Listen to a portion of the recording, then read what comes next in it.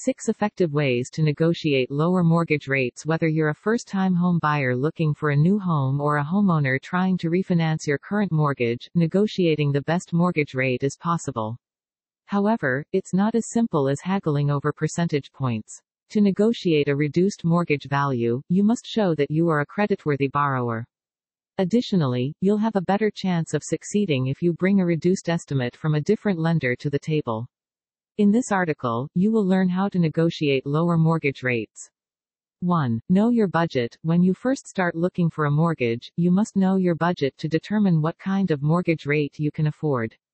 There are many different types of mortgages, each with its requirements. You can use a mortgage calculator to determine your monthly payment and how much you can afford. The first step in any negotiation is to understand your opponent's position. When you know what they want, you can build a case for what you want. For example, if you don't consider your budget when looking at homes for sale in Somerset, Bellevue, Washington, you will run into a lot of troubles. Budgeting is one of the best ways to understand spending and ensure you get the most value for your money. When you know your budget, you can be more confident in negotiating for a lower mortgage rate. Knowing your budget also allows you to be more selective in what you want in a mortgage, saving you money in the long run. 2. Shop around. Before signing a mortgage agreement, shopping around and comparing rates is important. You can do this using a mortgage calculator or contacting several different lenders.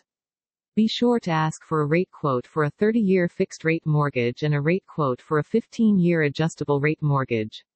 Shop around for competitive mortgage rates. Shopping around for mortgage rates can save you money in the long run.